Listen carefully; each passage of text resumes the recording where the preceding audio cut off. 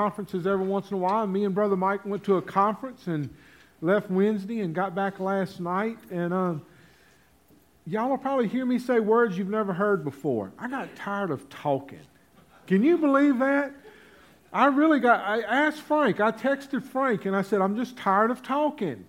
But Justin, wave at Justin, and Kelly. Kelly, wave. Justin and Kelly are my friends from Texas. Justin has the sister ministry to Obedience to Death called Extreme Obedience. And we went and set up at the conference a booth to tell people about our ministry and then go to the conference also. And I'll tell you, the more people I talk to, there's a lot of hurting churches and there's a lot of hurting communities. And there's a lot of people that need somebody to fight for. Just what we've been talking about was reinforced to me this week. And so, we've been going, we talked the first week about learning to fight for ourselves, and last week we learned to fight for our families, and this week we're going to learn to fight for our marriages. And it's important, and as we do that, and I want to read a little bit to you as we get started about that. But let's go back.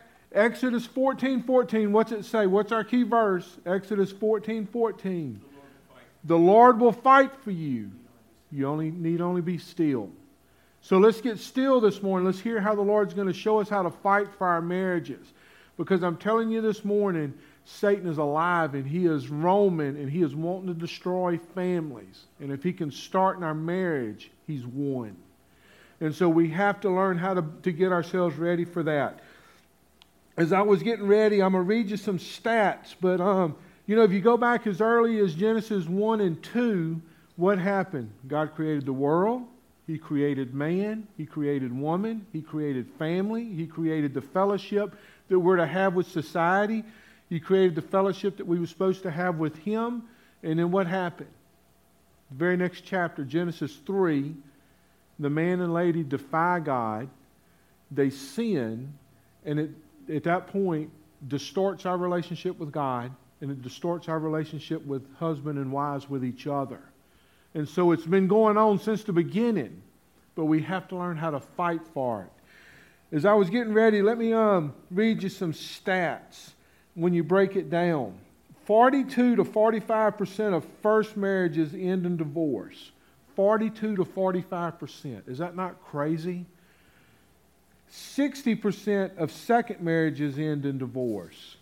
73% of third marriages end in divorce. In the United States, there's one divorce every 36 seconds. Is that not a crazy thing? Every 36 seconds, there's a divorce in the United States. It's 2,400 a day, 16,800 a week, 876,000 a year. The average length of a first marriage ends in divorce at 8 years. The probability of a first marriage ending in separation or divorce in the first 5 years is 20%, and 10 years is 33%. The average age for couples going through divorce is 30 years old. On average, a person spends 2 years thinking about divorce before they take action. And 3 out of 4 divorced people will remarry. What increases your risk for divorce? People are more likely to divorce the younger they were when they got married and moved in with their future spouse.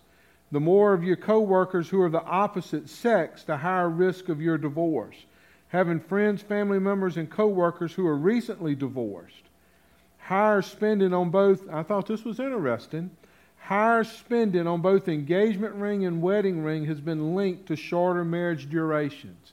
Me and Tammy all last 1,000 years in because I didn't have nothing whenever I bought her rings. And not marrying someone close to your own age increases your chance.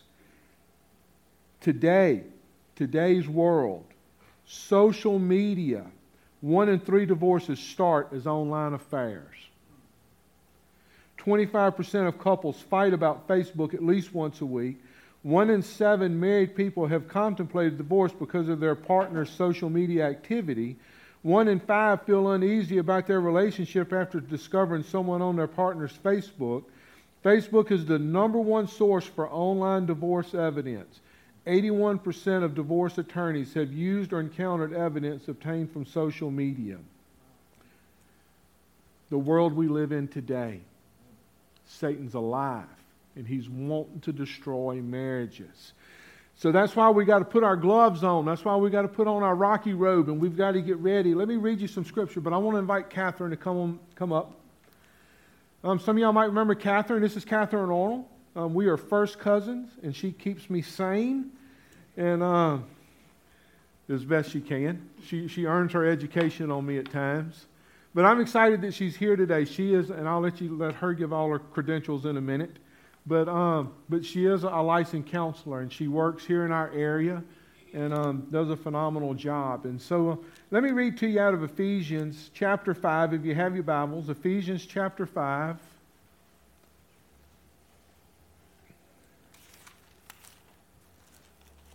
And we're going to start in verse 25.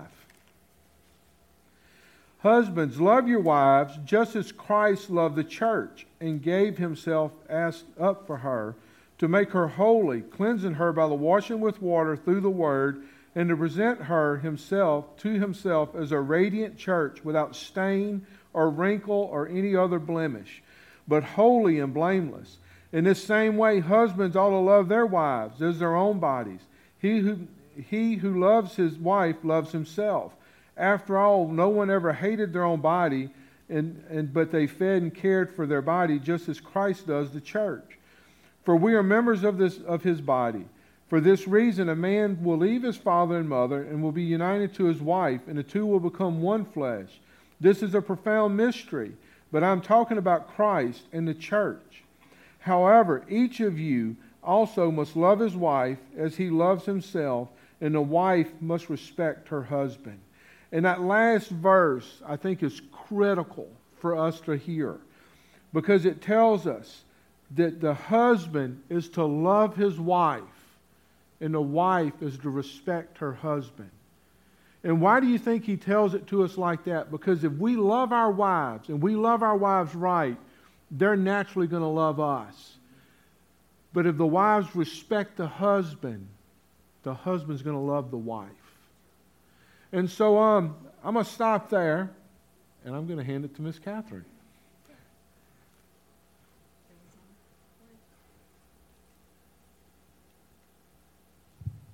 So good morning. Good morning. So I'm fighting a cold, so y'all be praying for me that I keep my voice and I don't have coughing attacks. That's why I didn't want to wear the mic on the face. So my name is Catherine Arnold. I am his favorite cousin. I'm a licensed marriage and family therapist, but I'm also a licensed professional counselor. And but more than that,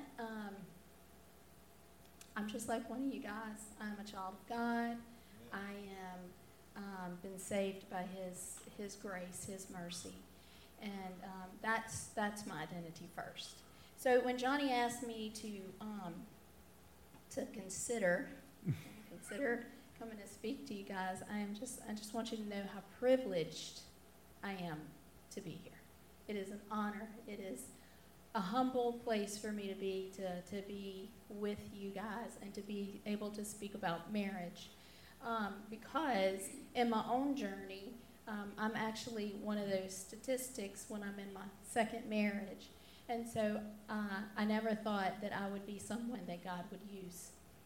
But praise God, He uses ordinary people to do extraordinary things, because if we were extraordinary in ourselves, then who would be getting glory? Okay, so speaking on that, the thing that I see, and I have such a passion for marriages, because divorce is so destructive, not just to the person. It is destructive to relationships, and it doesn't end. It goes through life. It's a journey, and it's like leaves a wake of destruction that happens generation to generation. And so going back to scripture, like what Johnny said, we were going to talk about God made man and He made woman. Okay, so in the counseling room when I come in, it's whether they're Christians or not, the truth of the matter is no one gets married to get divorced. No one gets married to feel more lonely. Like, oh, I'm going to marry you and yeah, I'm going to feel more lonely. No one gets married to fight. It's not what we get married to do. We get married to because it is what we want to do to feel close and connected. And truly, in Genesis 2, God says that he made man, and then from man, he made woman. She is bone of my bone, flesh of my flesh. And because of that, right, she'll be named woman. And they became one flesh. They left their mom and dad and became one flesh. That's what it says, right? So a oneness. Oneness is not division. Oneness is complete. Complete through Christ, one. And then from that, the next thing God said was that the man and the woman were together in their oneness, and there was no shame. No shame. A lot of people think that that's just physical. Well, they didn't have any shame about their physical appearance. No, there was no shame because there was no sin. There was no separation, right? And so, like Johnny said, we were in the Garden of Eden, and we had everything we needed. And if Adam and Eve were in the garden and had everything that they needed and everything that they wanted and were complete with God and complete with each other, and yet tempted, how much more so are we going to be tempted, right? So, but Satan tempted, and what happened? Eve partook of the fruit and became of knowledge of good and evil, right? And as soon as she did that, the word says that her and her husband, Adam, took it. Their eyes were opened. What happened when their eyes were opened? What is the first thing they did? Yeah. Covered. That's right. Their eyes are open, and now all of a sudden they're covering themselves from each other. What's that say? Shame. So immediately there was separation between man and woman. And then what's the next thing that you see in Scripture that happens? This is going to be question and answer. So we're waiting on answers. Yeah. What's that? They hide from God. So you see major separation now. You see separation from each other, and then you see separation from God. And then immediately God says, where are you? God already knew where they were, but he says, where are you? Because he always wants us to have the opportunity to confess. God does not want division between us and him. And we know this through Scripture, right? But immediately when sin came into the world, there was separation. And man and woman, first they start feeling shame. They separate from each other. They cover each other up. And then it goes on. If you go into chapter 3, it says that the husband and wife will have conflict. And it says, I think the words are that you will want to lord over your husband. And in other words, you're going to have conflict, okay? But you flip over to Ephesians, and God gives us a way. God is an amazing God. He's an amazing God. He doesn't say, okay, there's your tragedy. That's your consequence. Now I'm going to leave you in it. He says, I'm going to give you a way out. And that way out is me. So Jesus is our way out. So we jump into all the way, we go into the New Testament, and Jesus tells us the way out. He tells us to love our neighbors as ourselves. That's not even my spouse. Love my neighbor as myself, I would love myself, right? And so you want to fight for your marriage, you already know from Genesis that you're going to have separation. You're going to have separation from God, you're going to have separation from each other. The best thing that anybody can do, whether they're a licensed counselor or a friend or a pastor or anybody, is to fight for the relationship. They don't fight for you. They don't fight for me. They don't fight for people. They fight for the relationship. They become the biggest advocate for your marriage, okay? And then the way that you can do it is, if you want to fight for your marriage, you fight for your relationship with Christ. Amen. Because that's where it starts. Because the closer you get to God, because who is God? God is the person of love. Okay? God is love, and we love because he first loves us, right? 1 John tells us that, okay? All the answers are in his word. And so he says, love. And so the only way I can love Johnny is because God loves Johnny. And I love God, and God puts that in my heart. The only way I can love my spouse in a pure love is to love God, because Christ puts that love in me. And Christ is the one who loves my husband through me. And I get the benefit, right? It's a pretty awesome deal. Think about it, right? So anyway, so God tells us in Ephesians, like Johnny was saying, that it's a reciprocal relationship. And he read, I've got to put my glasses on because I can't see. Where'd you say love and respect? However, each one of you must love his wife as he loves himself, and the wife must respect her husband. Love and respect.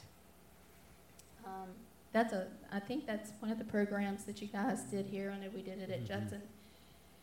When we were talking about this, we were having coffee and we were talking about what we were gonna, what God was putting on our hearts.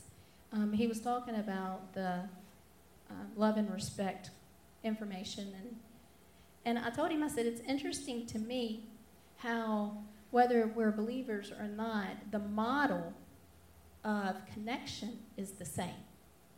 So the love and respect material is actually produced by Christians, and I forget his last name. It's a weird, it looks like egg something, I don't know, I can't remember. But anyway, that's one model. Sue Johnson is not a believer, and she has a model of therapy for attachment and connection called emotional focus therapy. John Gottman is a well-known marital therapist. He's actually Jewish, and he has a marital interaction where he talks about the 4 horsemen of the apocalypse, okay? But no matter what, whether you're a believer or not, it all goes back to connection. It all goes back to attachment. And it's a reciprocal interaction. Johnny said, the word, through God's word, he said, husbands, love your wives, and your wives will respect you. Wives, respect your husbands, and your husbands will respect you. That's a reciprocal relationship, right? So no matter who said what, it all goes back to the Bible.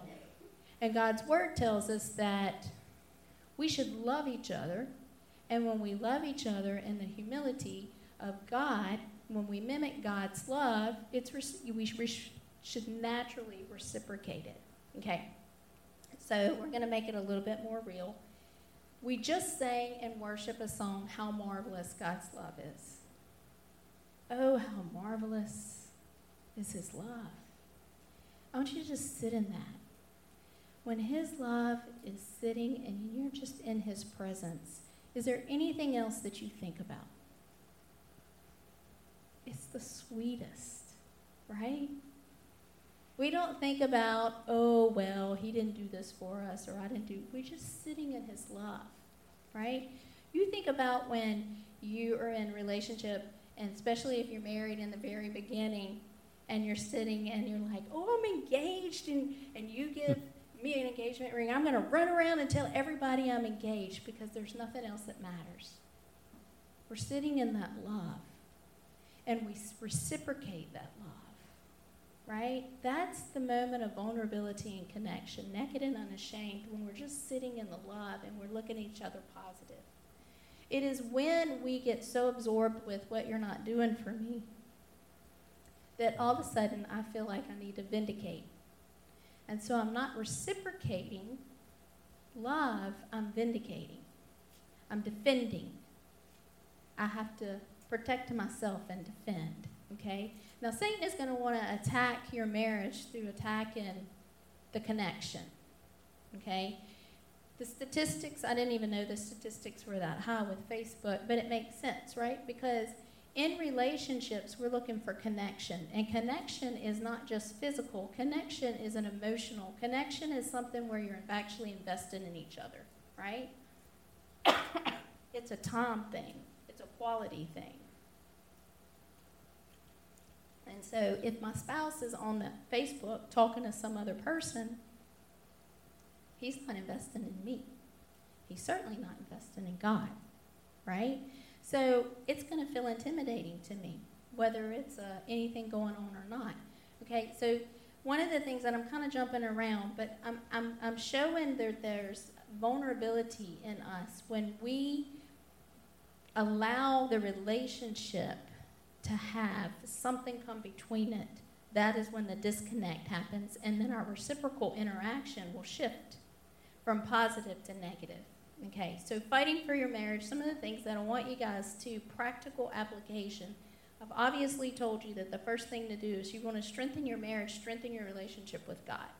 Because anything else besides Jesus Christ is a counterfeit love.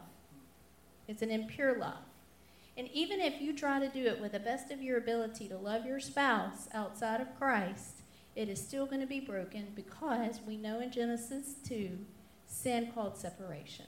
Okay, so Jesus is the only one that can give us that pure connection, that pure love. Everything else is counterfeit. Okay, so I'm not surprised about the ring because that's a counterfeit expression. Not that there's anything wrong with giving me a very expensive ring, if you know, or Tammy for that matter, if she wants one. Shh. But Our 30th is coming up. We don't want to spend more on yours. We've made it this far on this run.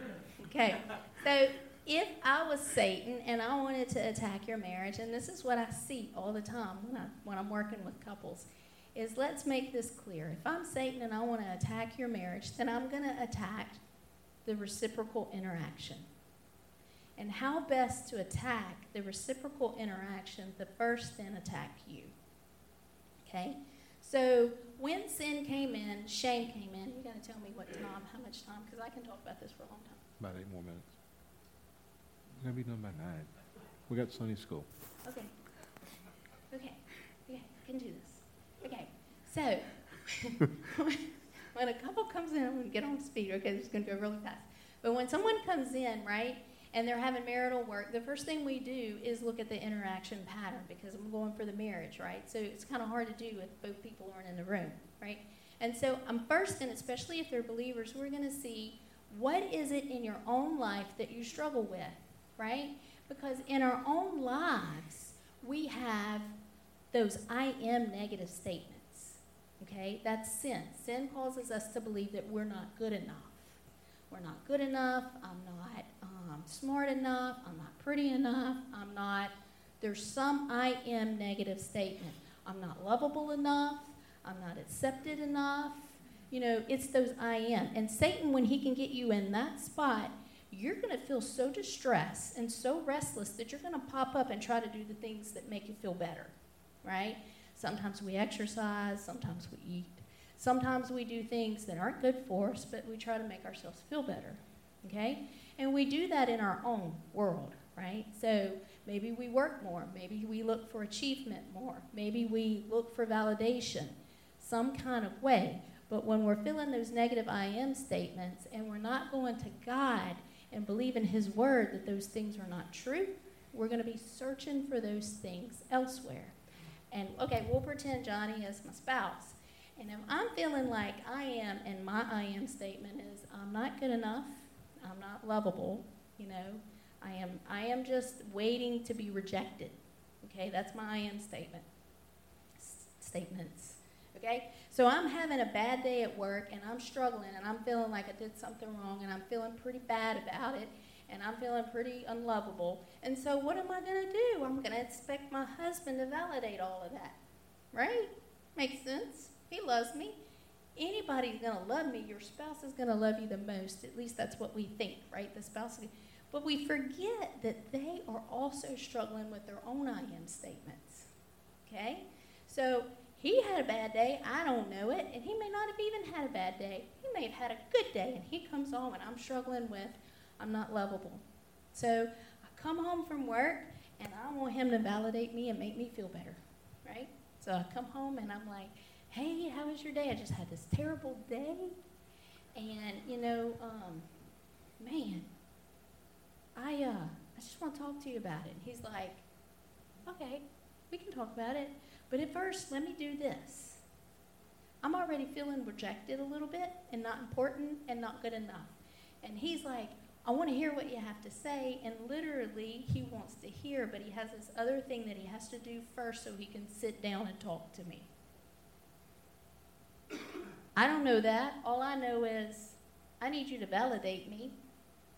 And you think that... I got a job to do. Yeah. You're going to go do something. Yeah. And I'm feeling rejected. So what am I going to do? I'm going to say something snarky to him. I'm going to say, well, blah, blah, blah. So now he doesn't know what happened, but all of a sudden he feels like he's done something wrong. Because all he said was, I'm going to go do this thing, I'm coming right back, and I just said, well, won't you just go do that thing? You know, it's a reciprocal thing, right? So I'm wanting to feel better. I need you to validate me, and you didn't realize I'm coming to you for validation. He has this little thing he wants to do before he's able to give me his undivided attention. Maybe I'm coming home, maybe he's coming home at the same time, and he wants to go change his shoes, you know, or just get out of his shoes. And that to me in that moment, because I can't handle anymore, feels like rejection. And so I pipe off at him, and now he's feeling like he didn't do something. It taps into that I am statement, well, you didn't do it right. I didn't do it right. So that puts him in his spiral. I'm not good enough. And then he's going to want to feel better. Okay, so it's kind of hard to do without a whiteboard. My point is, it's reciprocal. We all struggle with our own insecurities because of sin. And once Satan gets us in our own insecurity and we start believing that I'm not good enough, if I was Satan and I could trigger that insecurity by my spouse, then now I'm going to feel like, well, if I'm not loved by my spouse, I'm not going to be loved by anybody. And I'm going to push away or I'm going to attack. And he's going to do the same thing, because now we have just changed that love and respect cycle to defend and attack. Defend and attack. And whether you're attacking or I'm defending and he's attacking, the cycle has now been completely flipped, and it looks like an infinity loop that you can't get out of. Okay? And it is real. And we all get caught in it. And as much as I am a counselor and can see it, I get caught in it because I struggle with my own division from God, thinking that I'm not worthy or I'm not good enough. And God says, what's he tell us? What's he tell us in Psalm 139 in the Old Testament? What's he show us in the New Testament? We are valued. It's not about us being good enough. It's that he loves us. And if he shows us love and mercy and renews that every morning, we should do the same for our spouse every morning, okay? Now, I will say, I say all this to say, then once this infinity, if you get in that negative perpetual infinity loop of negativity where we're reciprocating defend attack, what's going to happen is there's going to be more separation, and it's a slow fade. And then before you know it, you may be, when you have a bad day, going on to Facebook or playing a game or doing something like that. And at some point, you may become so deprived in your marriage that it's easier for competing attachments to slip in. And when I say competing attachments, a competing attachment may be, well, I'm going to exercise more than I come home. It doesn't have to be a bad thing. But when exercise becomes more important, then that's a bad thing. Or I'm just going to have this one drink so that I can deal before I go home. Well, the drink, the exercise, whether it's a friend, I'm just going to talk to this friend, or I'm just going to talk to this, whatever it is, when it comes before God to fill that void, you're in a dangerous place. Okay? And then whatever comes between, whatever that is, not only is it going to come between your vertical relationship between you and the Lord, but it's certainly going to come between your horizontal relationship between you and your spouse. Does that make sense?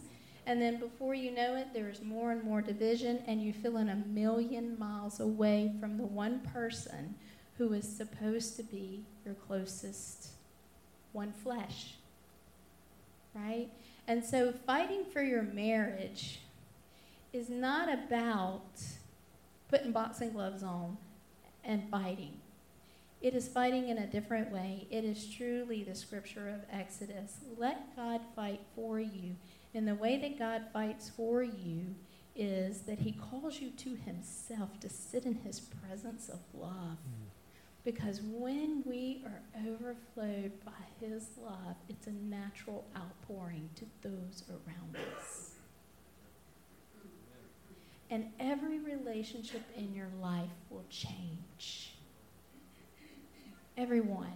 Now, and the last I'm going to say is this, okay, I think, is that, and I just lost it, so maybe I'm not going to say it. I didn't have it. I don't remember what it was.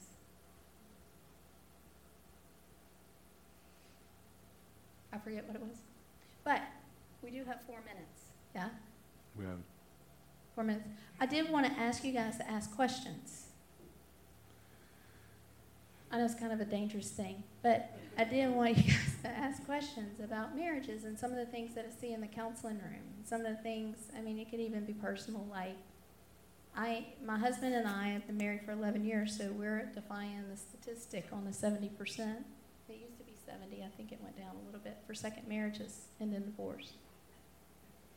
I learned how to fight differently. Y'all don't have any questions?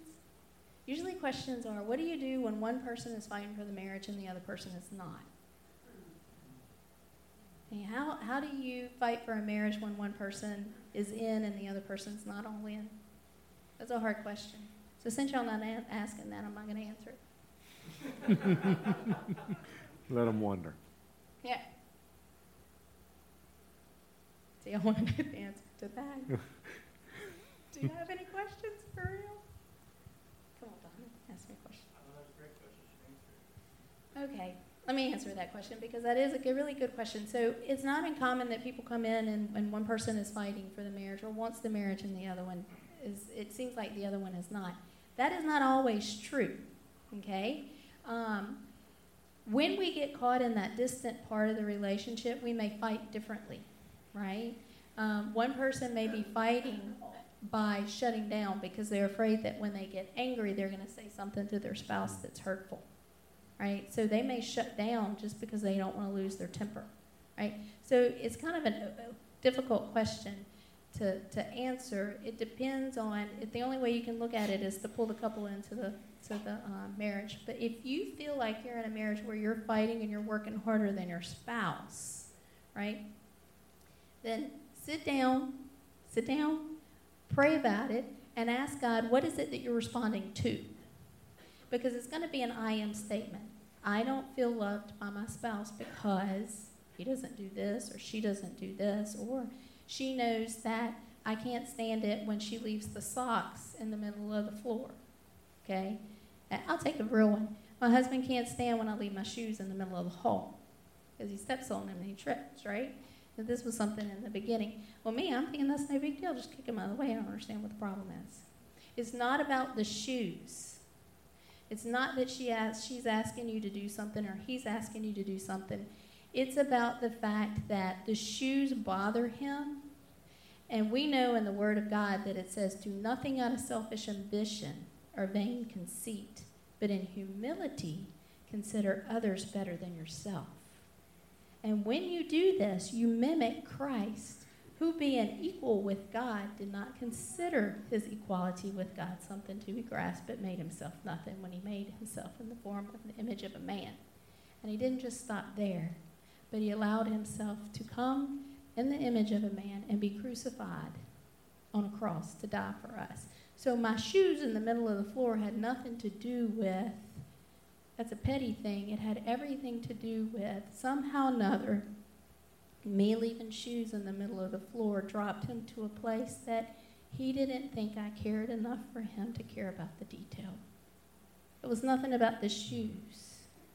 And I was so much in my defense that this is a petty thing that I was thinking of my own interest first. And so fighting for your marriage when one person doesn't look like they're fighting is not always the case. Now, if somebody is caught in a perpetual competing, I'll call it competing attachment, and I'm going to have to sum up because it's not. But a competing attachment causes division. We were just talking about that. Like Facebook can become a competing attachment.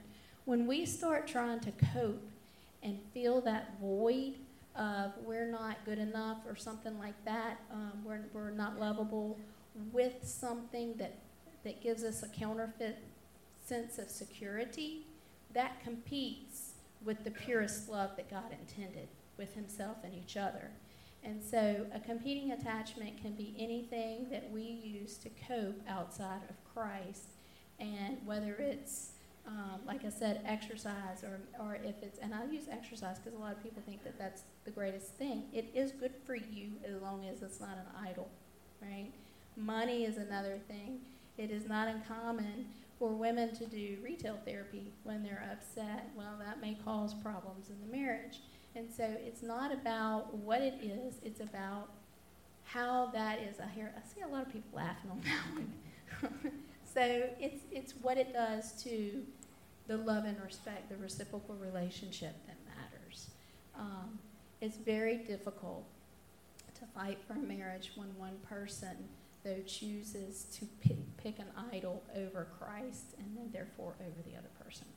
So that's the only time it's very, very difficult. It was a good question you guys had. It is 9:02. Any other questions you can ask me after? I'm good. I'm going to ask Donnie and them to go ahead and come up. And I want to go back to the scripture that's been our key scripture for the last several weeks. God will fight for us. He will fight for our marriages. But we have to be willing to be still and be quiet and let him fight. And it's important